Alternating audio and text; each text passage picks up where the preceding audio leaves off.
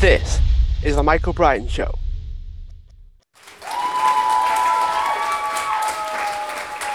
Hi everyone, welcome back to the show. And today I'm joined with Claudiu Minae, who is co-founder of Seedon, which for those that don't know, is a crowdfunding platform that is on the blockchain. So we're talking blockchain and crowdfunding. So Claudiu, thanks for being a guest on the show. Hello guys, thank you for having me. It's a pleasure to be here. So what are some of the issues that you found with crowdfunding that made you think that Seedon was the way to go? What did you notice that needed to change or be improved on? Yeah, so basically crowdfunding is an industry which is well established for now. So basically we have a lot of people actually investing into crowdfunding campaigns, being it either equity crowdfunding or donation-based crowdfunding campaign. And from what it consists, it's actually split into two parts. So we have the investor, which is looking to put his money into a cool new idea. Then we have the entrepreneur, which is going to make good use of the capital to make that idea a reality. From the investor's perspective, you actually lack visibility and accountability for how the capital is being spent, because all you know is that you put your money into a funding portal. If the campaign has reached its goal, so the pledge has been met, then it's going to be considered a success and the entrepreneur is going to get the money. Otherwise, he's going to get a reimbursement. But in the case for a successful campaign, you have no idea when the money is going to be transferred to the entrepreneur, how it is going to make use of that capital, and what is going to be going on with the implementation of the company. So basically, all you know is that it's going to get the cash up front and then go its way and implement the company. And you might actually end up eventually with an email saying, yeah, you know, our project for crowdfunding that was about 6 months ago, that's not possible anymore. So you're not going to get the product or the service or whatever you have actually invested in. I also was a victim of such a case for a crowdfunding campaign. There was such a cool product in which I actually put about $50, and then I have received an email about, I think it was 5 or 6 months later, that they went bankrupt. It's not possible anymore. So yeah, that was basically it. So yeah, basically the main features for the platform are going to be transparency and traceability for investment transactions, because you can actually be aware at all times where your money is going to be going, where it's going to be sent back and forth to the entrepreneur. And also I can see those investment transactions at all times in the blockchain, because those are going to be immutable, are going to be there forever. So those cannot actually be altered. Yeah, this is basically for the main points. What we are going to be doing differently for the convention in regard to conventional crowdfunding is the fact that we're going to be having a controlled startup capital infusion. What this means is the fact that, for example, an entrepreneur is going to submit a listing request for Seedon to list his startup. It's going to be coming, of course, with a pitch deck, roadmap, and so on, so the basic information. But in addition to this, we're going to be requiring the entrepreneur to come with a roadmap split into implementation stages. It's going to have at least 3 implementation stages. Each implementation stage must have a period of implementation. Right? So we're going to have, for example, for the first stage, from the 1st of June to the 1st of August, and it's going to have a set of milestones. So it's going to have all those defined in each implementation stage. Each stage must have a percentage of capital allocated for the implementation. So when the crowdfunding campaign has been successful, so the money has been raised, is going to be receiving only the capital for the first stage, and that is going to be at most 20%. It's going to get the cash, is going to start working on the start implementation for the product. After completing all those milestones, is going to actually release the next capital infusion to be able to proceed to the with the development of the company. Of course, this is the happy flow, right? When everything goes according to plan. But sometimes it doesn't happen like this. So this is why we're going to have a blockchain-based voting model. And what this means is the following. So as an entrepreneur, so for example, let's take the following startup idea. We're going to build an electric bike, and we want to have for the first implementation stage 3 milestones. We want to build an MVP. We want to attain a certificate for mass production. And after having those, we want to go to a conference and present it to the world. Right? So it's going to be a worldwide conference, which is going to have a lot of media. So we do this. First, we go and attain the certificate for mass production. He's going to come to Sweden, submit the certificate so we can approve it, and then mark the milestone as done. Then it's going to be proceeding to building the MVP. He has the metrics for the product, he has everything set up. He went to the factory, made a submission for building the prototype. But then the pandemic came and the factories became closed. So there was actually no way to move things forward. So this is a case that might happen. Of course, this was contextual for 2020, but for now, maybe we're gonna have something else in the future. So basically, you have a blocking factor which is going to be out of your reach. So as an entrepreneur, I'm going to actually I'm going to emerge a vote to my investors and say, all right, guys, so look, this is the motivation for my vote. I need to actually be able to move this milestone to a future implementation stage, because due to the current situation, I cannot build it anymore because the factories are going to be closed. They're going to be opening again in 2 months, but then the implementation stage is going to be over, so this is not going to be met. And at that point, investors are going to be voting. Of course, each investor is going to have a different percentage for the voting power according to the size of the investment. All right, so one that has put in $100 is going to have less power than one that has put in $1,000. So basically, they're going to be merging a vote. If it's going to be successful, we're going to be moving the implementation stage, sorry, the milestone from the current implementation stage to the next one. So we can actually mark the current one as complete and then release the capital for the next implementation stage, so we can unblock the startup to pursue the development. Otherwise, we're going to be marking this as a failure, so they're going to be getting a reimbursement for their capital. And this is sort of like our distinct, let's say, distinct feature which we're going to be having in comparison with our competition. It sounds like there's a lot of infrastructure and processes in place to essentially protect everybody involved. So the people that are investing can get reimbursements, they're investing in particular stages. And then what kind of things are in place for the people that are starting the crowdfunding campaigns? Because if it doesn't go that well, what happens then? Is it wiping the slate clean, or do they get enough cap? Like, how does it work? In certain situations, I can see it being quite complicated. So you mean from the perspective of the entrepreneur, of the startup owner? Yeah. Yeah, so basically from their perspective, they're gonna have, of course, to come with a business plan. So for the business plan, you actually have to plan out everything for your company, which is going to be costs, like estimates on how it's going to be developed.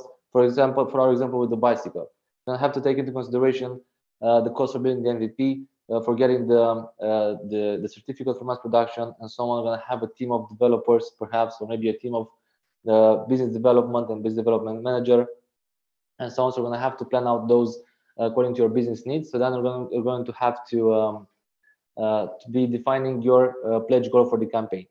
Of course, if there's going to be a case in which the estimation has been poorly done, and the capital for the first stage is not going to be enough, then they're going to be able to merge the vote, so they can switch the milestones between implementation stages according to their budget. So this is going to also be possible because it happens. Or even though you might have the sufficient capital for the first implementation stage, but then you might have a great opportunity to actually move things forward like at a faster pace, but you need capital to actually be able to do this. For example, I don't know, maybe you get a partnership with the local producer or something like this, so you can basically move things forward, but you need extra cash. So you can also make that vote and have that possible. It sounds like there's a back and forth happening between the investors and the business owner company that started the campaign. How easy and seamless is it to actually communicate? Because some investors would put the money in and then don't really want necessarily to be emailed all the time, and they get frustrated with back and forward emails kind of thing. It becomes very long drawn out. And if someone just wants to invest and then walk away, they believe in it no matter what happens to their money. Can you actually set on the system, I just want to invest and then I don't really want to be contacted again? How do the different connections work, and how does the communication work? Yeah, so basically in regard to the communication, this is another point that we're going to have as a distinctive thing in regard to conventional crowdfunding, is the fact that we're going to be not enforcing, it sounds a bit tough. We're actually going to be requiring entrepreneurs to schedule company meeting updates, which they're going to be meeting with their investors into a video call, which is going to be quarterly or bi-monthly or something like that. It depends on the length of the implementation stage. They can in fact provide an update to their investors on how the how the company development is going, and how everything is going according to plan or not. What are their impediments? What did they manage to achieve? What are they looking forward to, and so on. So this is from the communication perspective. So to update their investors. In regard to what you have suggested, if we have some investors which actually don't want to have any implication but just trust the decision of the CEO and that's it, this is going to have ourselves coming into place. So as we're going to have the voting emerge, we're going to see how the investors are going to be responding to this. If they're not going to get a sufficient amount of investors voting for the decision, then we're actually going to be helping the company to understand what is the current situation and what is going to be needed to be done accordingly for the next steps. Because we're going to also have a team of consultants on our side, which they're going to be reviewing the startups or the pitch decks, which are going to be submitted for our platform. What we are going to be doing is not going to be a feasibility analysis.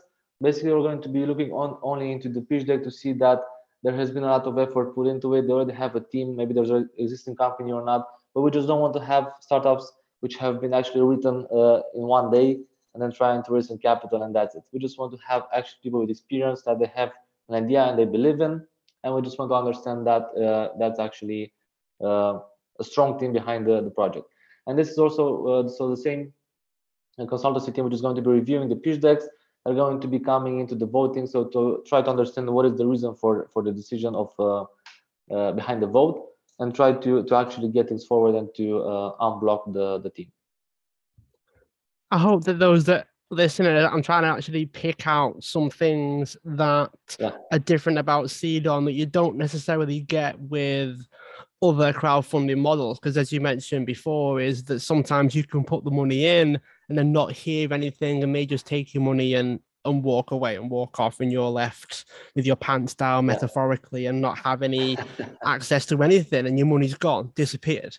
Exactly. I guess depending on who the investor is, they're probably more bothered about that than others. You know, some people that just invest and it flops, that's fine. You know, with some people that are a bit more concerned that their money's gone. So I find it interesting how blockchain has in a way enabled this level of communication and connection with investors, because in the past some of the more traditional platforms typically have a hard time trying to actually manage this because of the limits of the technology or any of those things. Is that the case with what you were trying to put together, and you realized that blockchain was how you were able to do this? Was it the technology that was the limiting factor previously, you know, before CDON, let's say, or is it something else? Is there something else that's what's held people back traditionally when it comes to crowdfunding?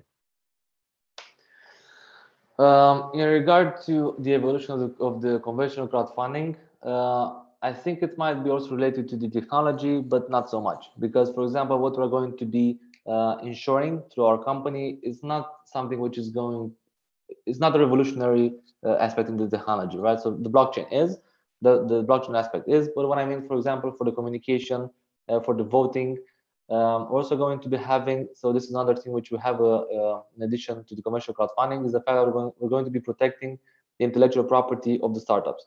So each investor going to the platform, they're going to have to go through a KYC process, then they're going to have to fill in an NDA document, so non-disclosure agreement document, and this we are going to be guarding the intellectual property for the startups. And only after we have completed the full registration process, you can actually see the full details of a crowdfunding campaign.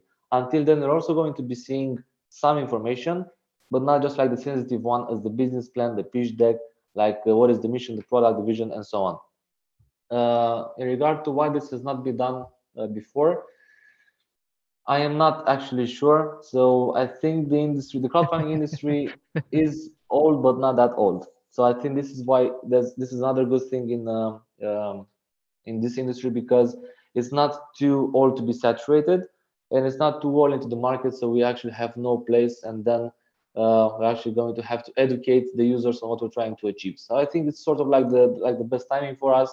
We have the blockchain, which is becoming quite mature and it's evolving day by day. What we have observed throughout the years. So the first time I have heard about blockchain was in 2017. And from that point, I just started to read and try to keep up with the technology. Myself, I am a software engineer, so I have started working as an engineer in 2016. And I was quite lucky to find it sort of like in its early stages, so I could actually keep a close eye on it, on its evolution. What I have actually discovered was IBM's blockchain technology. This is actually outside the crypto space, which was the blockchain technology. So like the distributed ledger, and that's it. So it doesn't have any cryptocurrency. But I just found it interesting because I saw a huge adoption into the financial industry. So a lot of banks have invested into this technology from IBM. IBM's blockchain technology is the leading solution from the market into this industry. So that's impressive. And what I have discovered is the fact that, all right, so we have the blockchain, which is desired. We have this technology, which is actually having a significant impact into the industry, and it's a perfect fit for the financial sector. But a small category from the financial sector, which is the crowdfunding, has been mostly overlooked, and it actually has great potential to be implemented with the blockchain, because this is actually what crowdfunding and blockchain can do. For each investment transaction, you can have it on blockchain. You can see it. You can see the amount. You can see the receiver who actually sent the capital and so on. So that, in my perspective, was a huge advantage. And maybe they didn't go on this approach because, from my perspective, so because I'm a software developer, I also have a software development company which have been co-founded in 2018. I understand that it is way more difficult to pivot from a company which is established. So I have a crowdfunding platform which is like conventional crowdfunding campaign, which is working fine. I have a lot of customers and a lot of revenue. It's very difficult to pivot and change implementation to be based on blockchain instead of having it built from scratch into this approach, into this manner, so you can actually build it from the ground up based on blockchain. And maybe this is the reason for it. I did see, I think there was about 3 or 4 months ago, an article from Kickstarter, which they're going to start to make use of the blockchain, but from their perspective, sorry, from the user's perspective, nothing is going to be changed. So they have a slow adoption for the technology. They just actually have to try to adapt it and move things slow, step by step, until they actually be able to manage to build a mature solution based on the blockchain. Our advantage is the fact that we have started from day one with blockchain, and we're actually going to have it maybe quicker into this approach. What I find probably more interesting than some people that are listening to this is I've interviewed a few people now that are using the blockchain in multiple different ways, and to some, they probably don't even know it exists. So part of the reason why I'm having interviews with people like yourself is it's here, it's established, and yet outside of the crypto NFT, which we're going to get to later, outside of that, it's almost like they're in a bubble still. Mm-hmm. It feels like you're either in the VIP lounge where everyone knows, or you're stood outside wondering what's on the inside. You've no idea what's actually happening, which makes me think, well, more people do need to be let in to the lounge where they get to see what's going on, all the weird and wonderful things that previous guests have mentioned. Crowdfunding, though, really piqued my interest because a lot of things have come to light about community building. NFTs in particular have really latched on to the community element recently. It's almost like another version of community building. And you mentioned the back and forth communication between investors and companies and businesses. It just seems a little bit like the NFT space in a way, because you crowdfund an NFT through people buying it, whether it goes up and down or not, just depends on the NFT and who created it and how much traction they can get. It seems a very similar approach in the way that it's done, because you want investors to invest in the NFT, buy the NFT, get the access, all those things. That then almost confirms the value of it for it to go up and take off. It seems quite similar to that.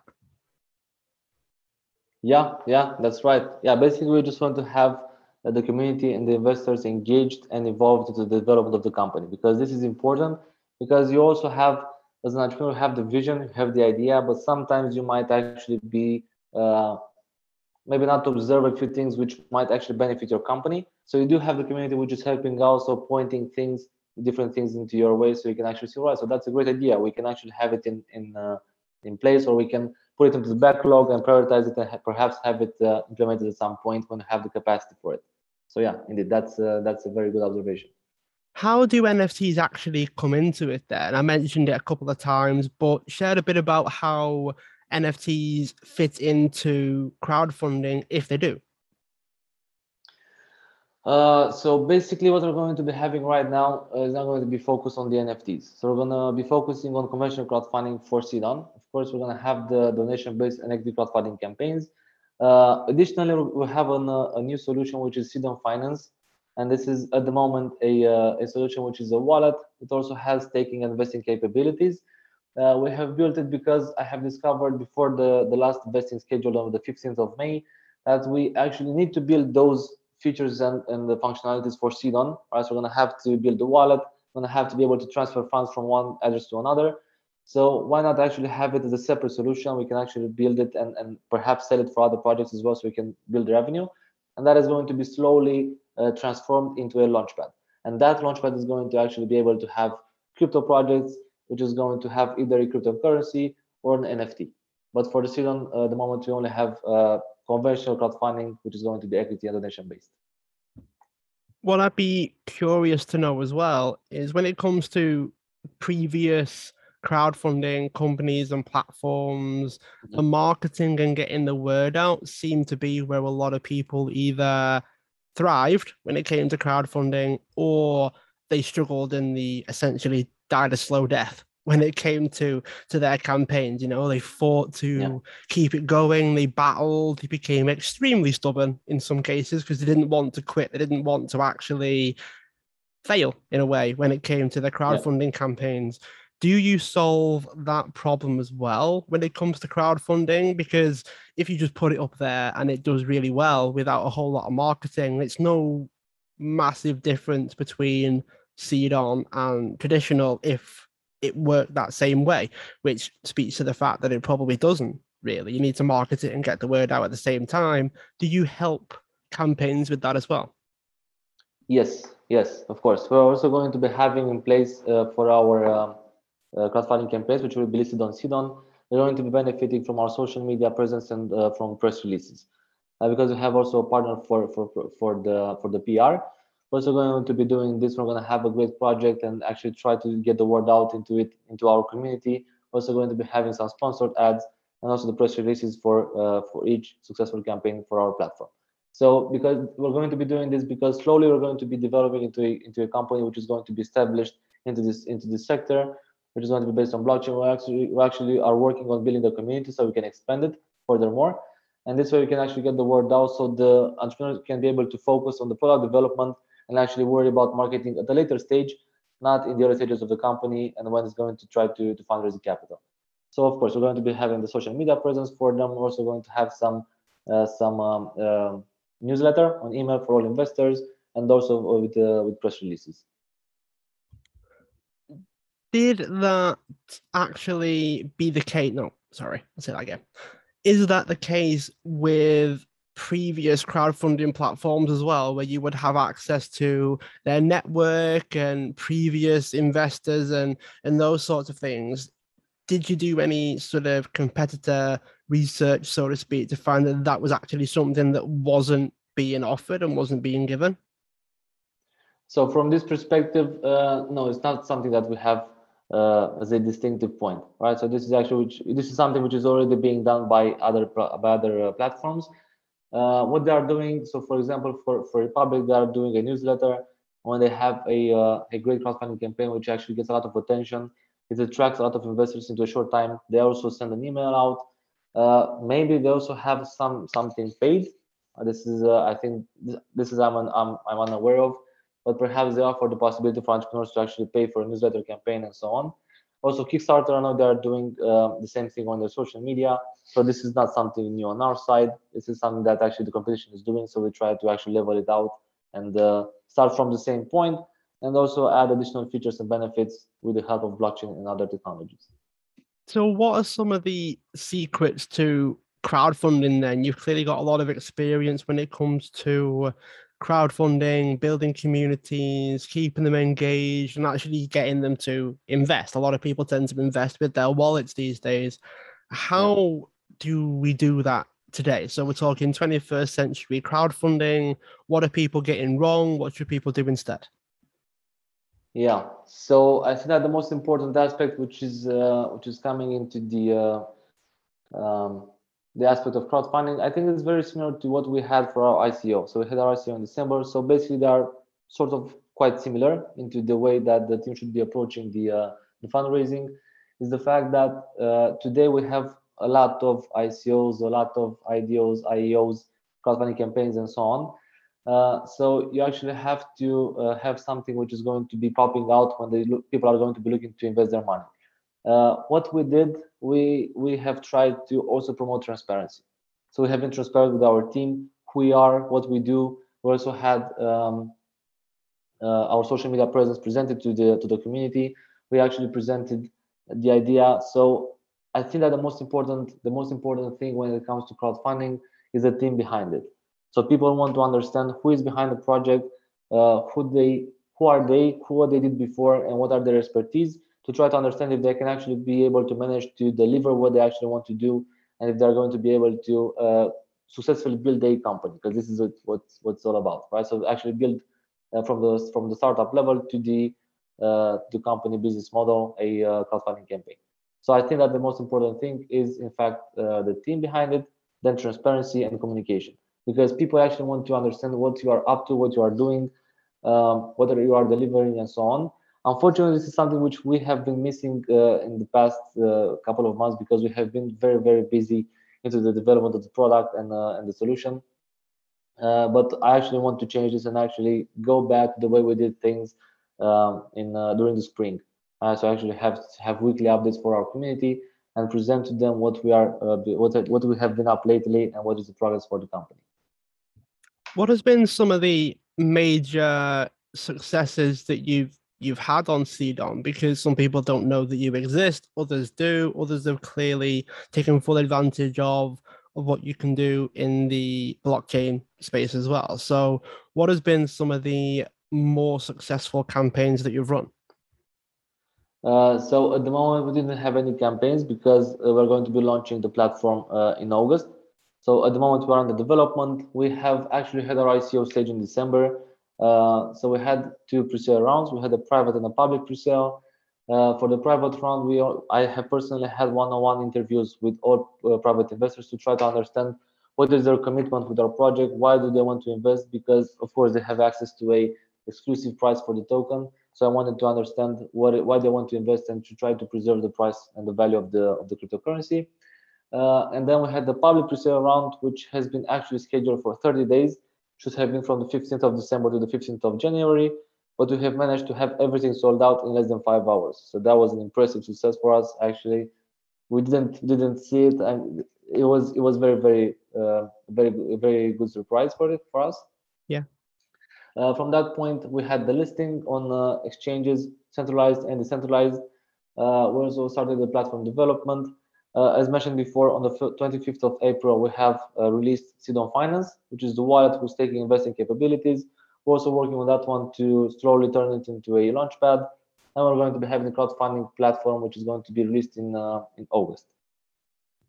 Do you see crowdfunding being purely blockchain based, or do you think there's always going to be some elements of Web 2, as I think it's called, or offline as well? How do you see the future of crowdfunding looking? From my perspective, I think that the blockchain can actually help things out, and we might actually be able to start a revolution into the crowdfunding space. This is how I actually see it. This is my vision, and uh, this is what I try to actually achieve with CDON. I just want to try to revolutionize the conventional crowdfunding, because the blockchain holds significant potential for this. There is no point to have all transactions hidden behind the scenes. I don't see the point for that, because if you want to have a trustworthy platform which is going to be promoting uh, crowdfunding campaigns, you need to be transparent and actually provide to investors all the information they require to trust your solution and to actually be able to back up projects. So yeah, I do believe that the blockchain actually has a significant part into this revolution. As observed before and mentioned before, Kickstarter has also had an article specifying that they're actually looking to implement the blockchain. So there's definitely a trend into this way. But I think that in the future we're gonna see more competitors trying to actually have the same approach and try to adopt the technology. Because from my point of view, it's actually something that will benefit definitely the industry. I can definitely see how blockchain is actually going to take over slightly, especially with all of the other people that I mentioned before, things like the film industry and movies and events. It's all being made virtual in a way. And it did make me think, actually, as a bit of a sidestep. We talked about companies and entrepreneurs. What about non-profit and charities as well? Does it all have to be essentially for profit in a way, or how do you think about non-profits and charities as well? So for our company at the moment, we didn't think for nonprofits.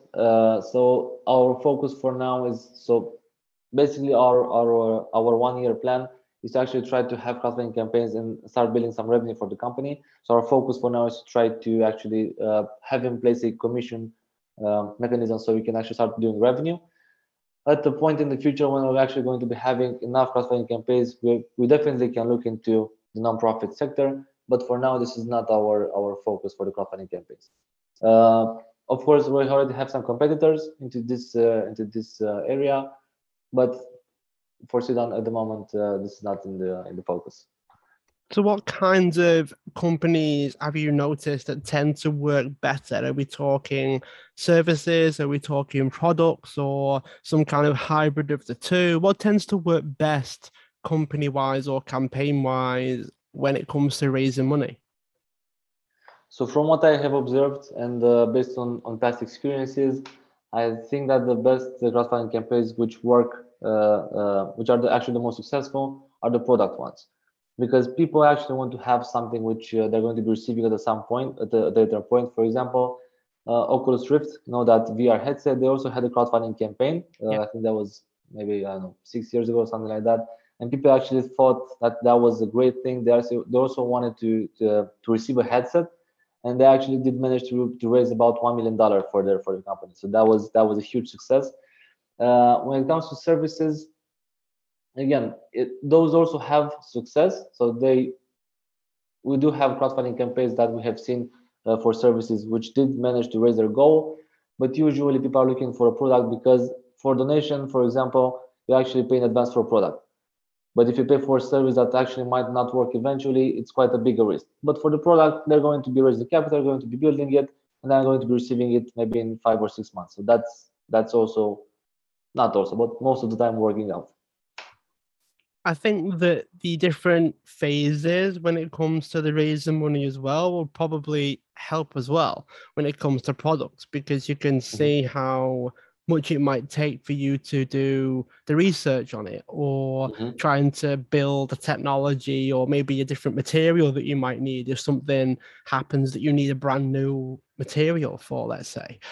It can make people feel like they're investing in the next milestone as opposed to the full project. Is there an element of that that you did on purpose? Or how much of this was based on your experience with crowdfunding and having essentially get scammed from other crowdfunders?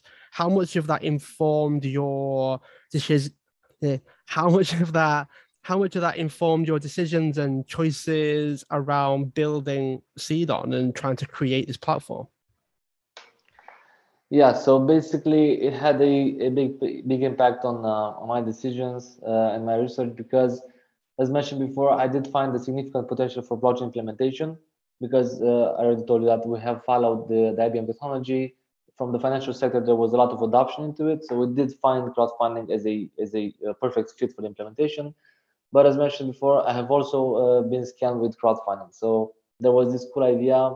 So if I remember correctly, I think there was a dashboard camera for your car, in which you can actually have it installed into your vehicle. And when someone, for example, was trying to back up and hit your car, it had a proximity sensor to actually measure the distance between your car and the one in front of it. And if you actually got hit, you would receive a push notification on your mobile device, so you could see in real time who actually hit you, and you could actually call the police and so on. So maybe you can have this further. So that was something that I actually have put my money in, and I was very disappointed that I didn't receive it. I also had a few, so that was about, I think it was $150, something like this, that I have put in. And I also had another one, which was a smaller product.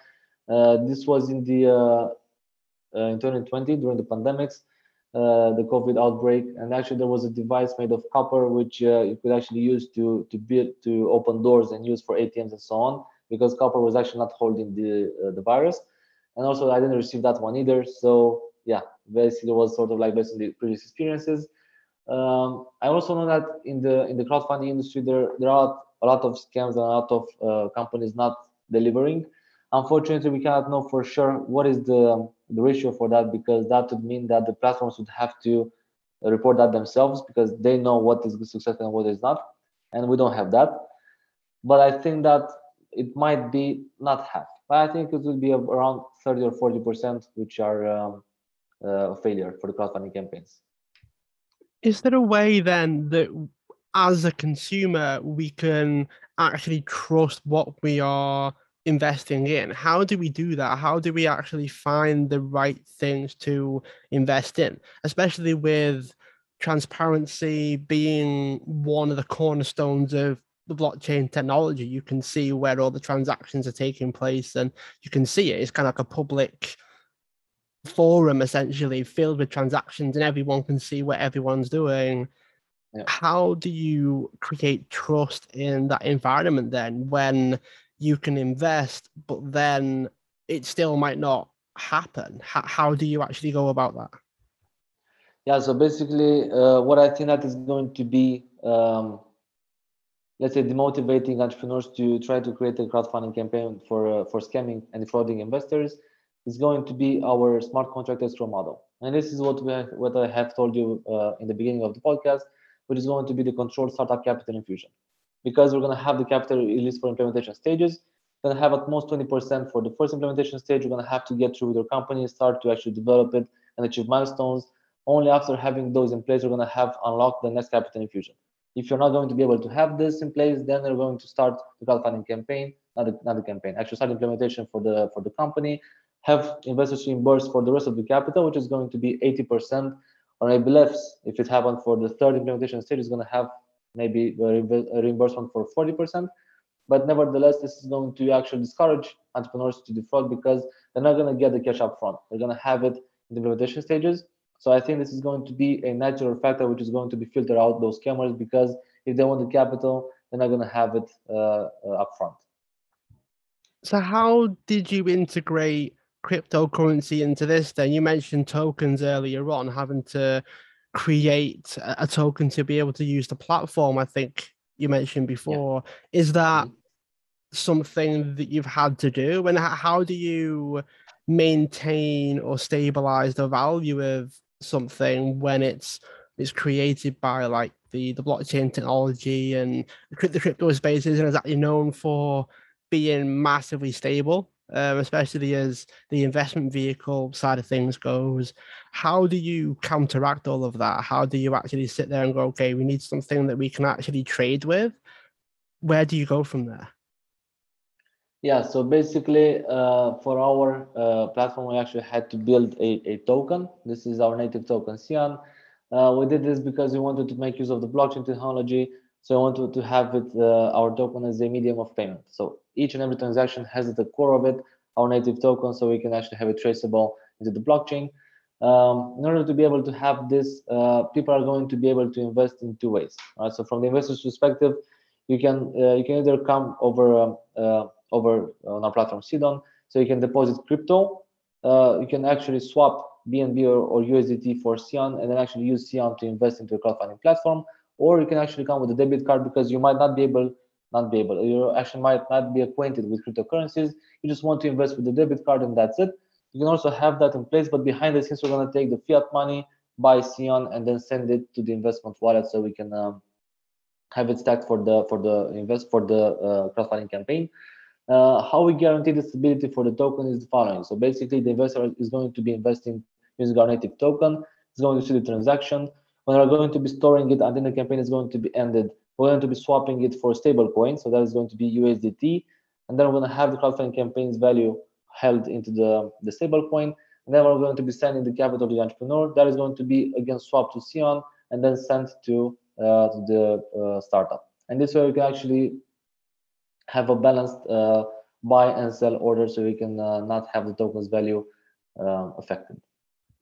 I can actually picture a space where the investors go in and let's say the token might move up or down, let's say, and they then need more to fund it because things have dropped and things have gone down.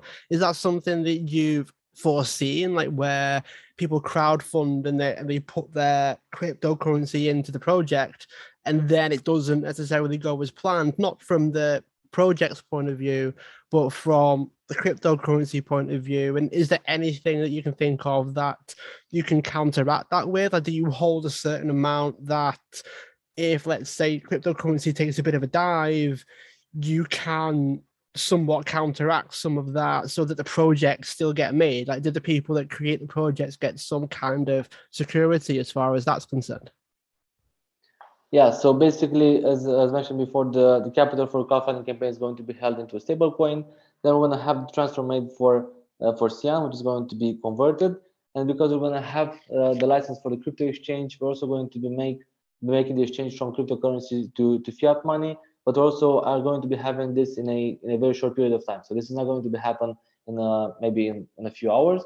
It's just going to be in a couple of minutes and actually be able to transfer those. Of course, there might be a margin for, let's say, for debt, because of course the price might be volatile, so it might go up or down. But I don't think it's going to be that huge difference between the moment of transferring the Cyan for the campaign and from the moment of actually converting it to fiat money.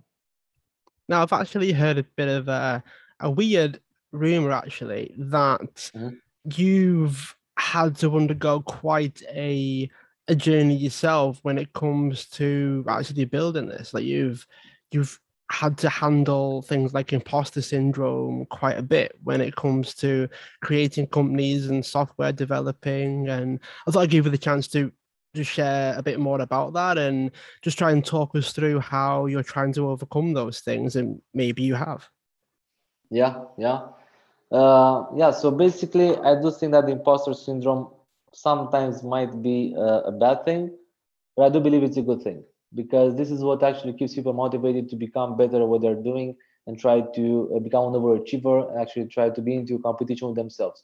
Because I think that the most important thing is to try to have around yourself people smarter than you and actually try to learn and evolve along with them, or actually try to understand what they're doing, and you can actually sort of like steal the information from them and become better at yourself. So basically, from my path, I did go to high school, which was not related even remotely with the computer science. Then I went to the university. I did start to learn it by myself because I did find it attractive. I did like the computer science, and I thought that I actually might be doing this and have fun with it. So I was lucky enough to discover a hobby as well into development for software and for computer science. So that was a great thing.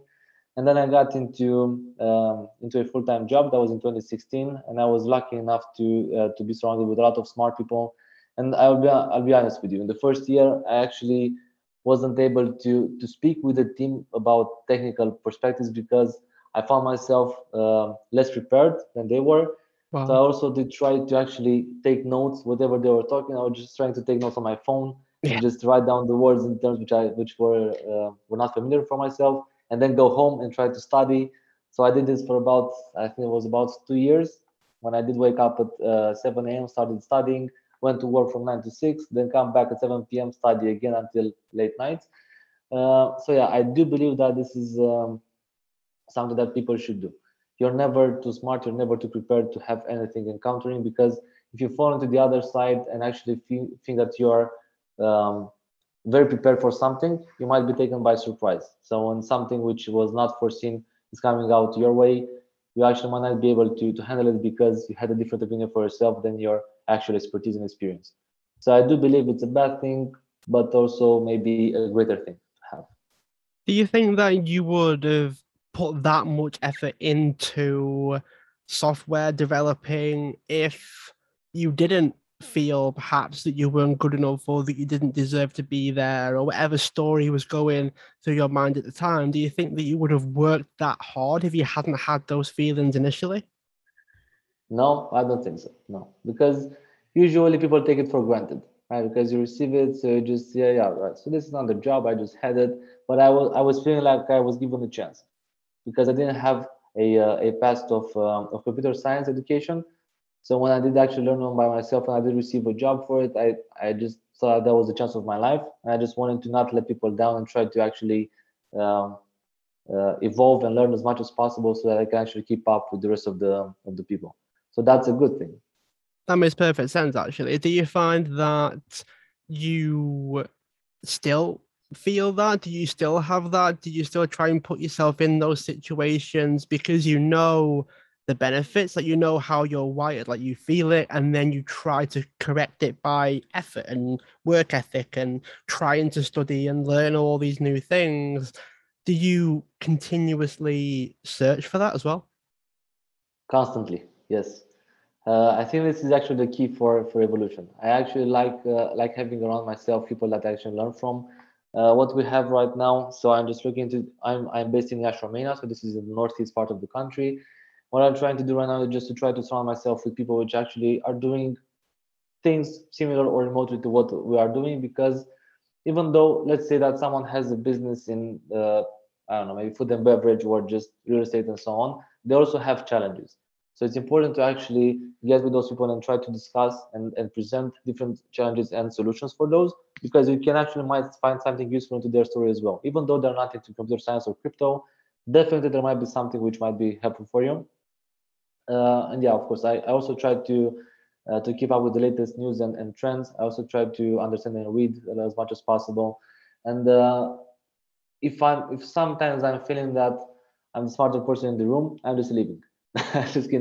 This is a saying in Romanian, but I think this is actually that something that we should be looking for, and Yeah. also try to look for rooms in which you're not the smartest one. Do you think that you'll ever get to a point Sorry, but where I you cannot don't hear you feel now. it? Yeah, no, I can hear you now. Yeah, Oh, sorry. is everything okay? Yeah, now it's fine. Now it's fine. Okay, cool. Wonder if there was a weird thing there with the audio. All right, here we go. So do you think that you will ever get to a point where you stop feeling it, or do you think you'll always keep searching for it and keep trying to find the next thing and then the next thing? Do you think you'll ever stop doing that? This is funny because I was talking with a friend of mine, I think last weekend, about the same thing. Uh, I don't think I'm going to be able to stop because you get used to it. This is actually how you can. This is how you get yourself built, and this is what you get used to. And we're going to be stopping it. We're not going to know what you're going to be doing your time, or why are you stopping? Why am I doing this? I have to keep going. Why should I stop?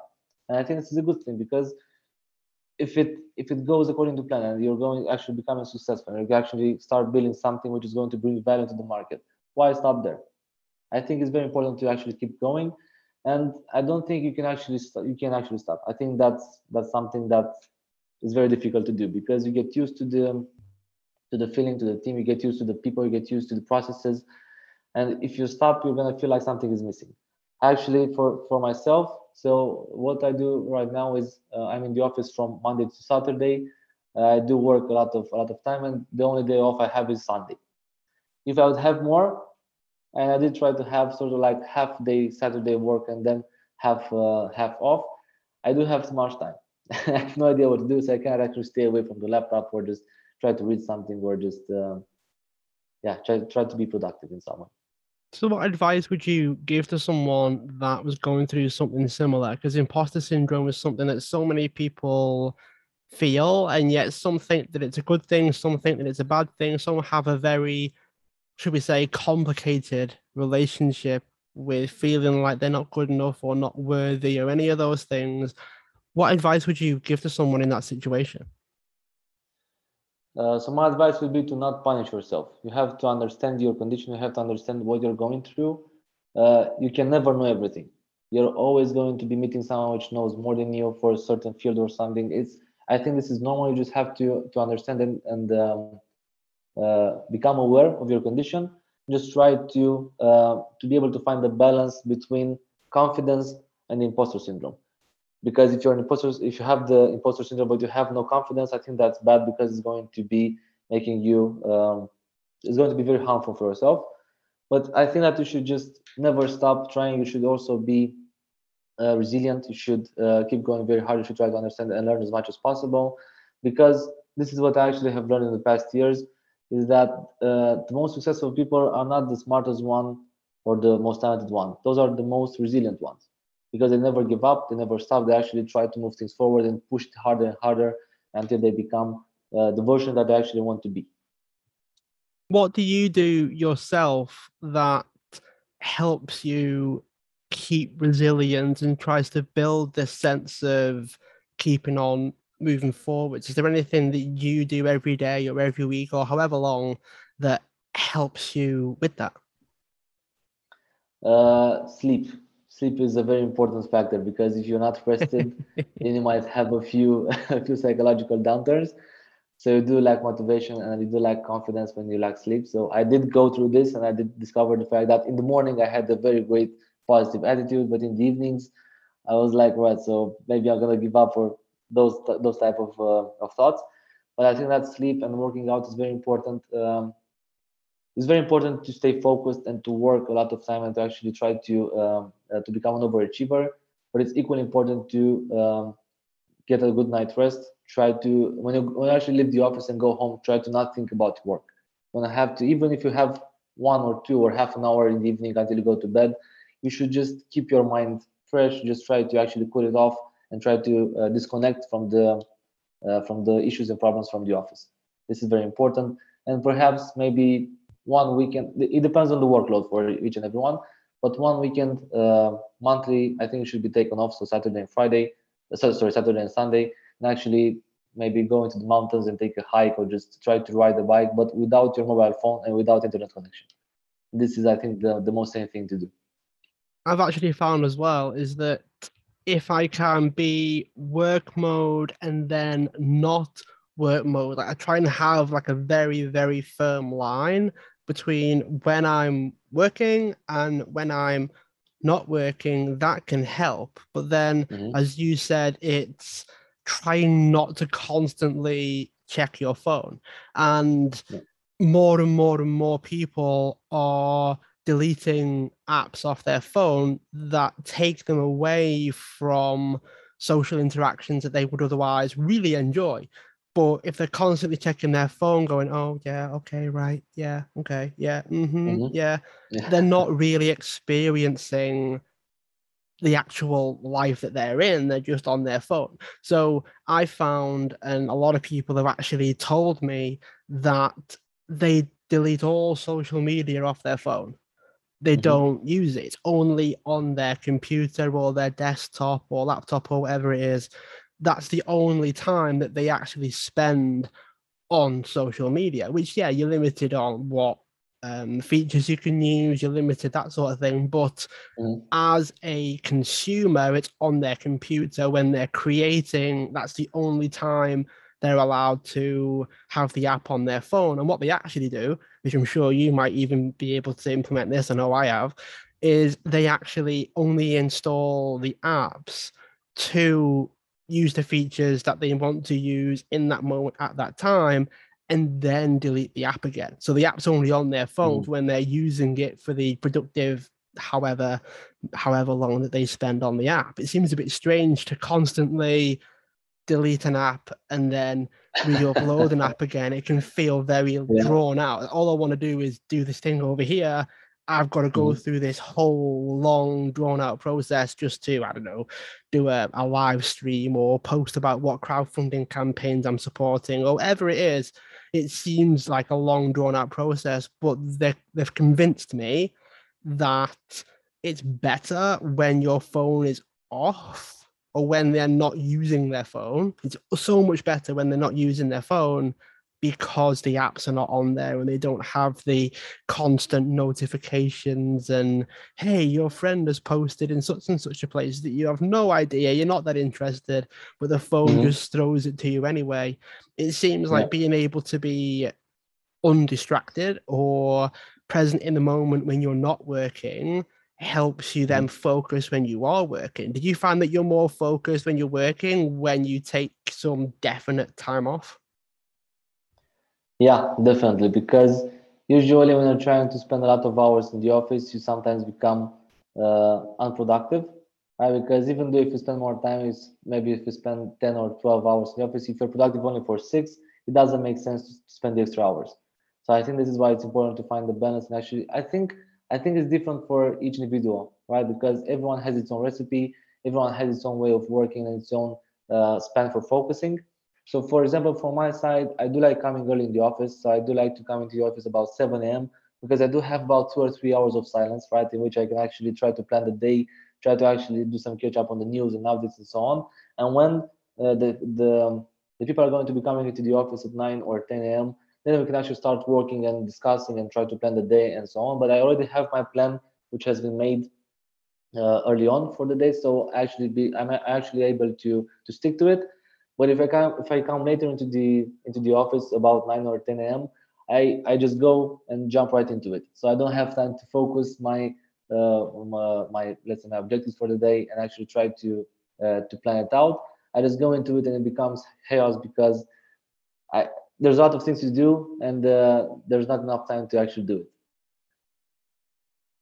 That's a fair point, actually. The whole idea around having to be disciplined because you don't have a whole lot of choice. It's like the busier I get and the busier I'm sure you get, you don't have the time to check your phone for a couple of hours. You don't have time to sit and play games for hours on end. It's you've got Mhm. to be focused because you don't have the time to do anything else. And I found that I'm actually more productive when I've hit this sweet spot of how busy I am. Like if I'm not busy Yeah. enough, I don't feel like I have to do anything particularly quickly because it's going to get done. There's not enough on my plate essentially to amp me up and get me to actually do it. If I'm Mhm. too busy, I look at it and think no matter how much I do, no matter how fast I work, no matter how much time I dedicate to this, there's always going to be something left over at the end of the day. And I found it's the sweet spot between those two things. I'm not sure what you think around being productive and being focused, that there's got to be some sweet spot somewhere. Definitely, definitely. So from my side, usually, as mentioned before, I need to come early in the office. I need to focus for about 2 or 3 hours to catch up and try to plan the day. Because, for example, if I don't get enough sleep, or if I'm not going to be able to make the plan for the day, it's going to be in my disadvantage because either way, I'm gonna have to do it. So I don't have the option to not do it because we're gonna have to run action on a strict schedule. We have some estimations which need to be met. So I do have to deliver, and it's my choice if I actually become productive and actually focus and try to reach that goal to wake up at 6 a.m. rather than sleeping late and then not be able to achieve it because that's going to be into my disadvantage because I have to do it anyway and it's my choice. Do I want to do it calmly and in a state of mind which is let's say peaceful, right? Because I already have the time and I have planned it out, or I want to go and wake up straight into chaos and try to get things done and not be able to do everything and then just spend late nights into the evening and then come because this is sort of like a circular dependency. Because if you go into this loop, you're not gonna be able to stabilize it because it's chaos every day and it's taking out more energy um, than it should for the same task. But if you actually try to plan it, wake up in the morning, maybe exercise, or maybe go to a swimming pool and so on. I did actually start to do cold showers for about 2 months. And I go into the cold shower in the morning at 6 a.m. I just get an instant boost of energy and I actually can go to the office and start my day. That makes sense, actually. It's almost like if you spend some time sharpening your axe, cutting down a tree is so much easier than going 4 times quickly with a blunt instrument. It's like you've got to get your mind right, and then everything else afterwards becomes so much easier. Well, Claudio, Mhm. it's been great to have you on the show. For those that are listening, how can people find out more about you? If someone wanted to find out more about you, where can they go? Great, thank you for having me as well. So if they want to find out more about us and what we do, they can also go to cdon.io. That's the website for our company. I have over there into the team section, I have links for my social media accounts for LinkedIn and Facebook. We also have a Telegram group in which people can actually join and ask any question they want. And we also are going to be gladly answering those. Lately, we have been a bit busy, so we have the community managers taking care of those.